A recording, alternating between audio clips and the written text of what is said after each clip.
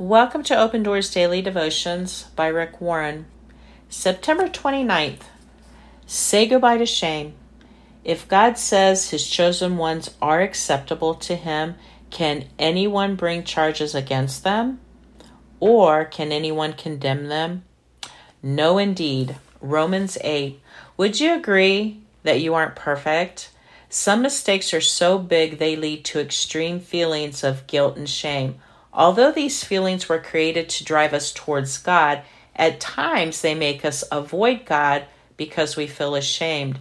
Shame is the awareness of our sin, and unconfessed sin will build up a barrier between you and God.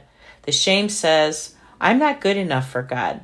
So why would I want to spend time with a God who's simply going to remind me of all the ways I failed?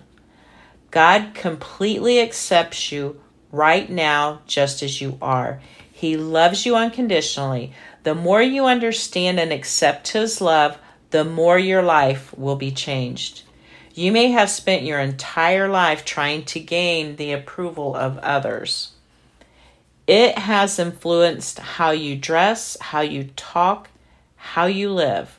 When you understand that God loves you unconditionally, you realize this. You don't have to earn God's approval. Because God sets you free from sin, you no longer need to carry your shame. In Jesus, you are made right before God, and you're no longer condemned. Let God break the grip of shame on your life. Pray to him. God, I'm asking for your forgiveness. What I did was wrong. I admit it, and I want to change.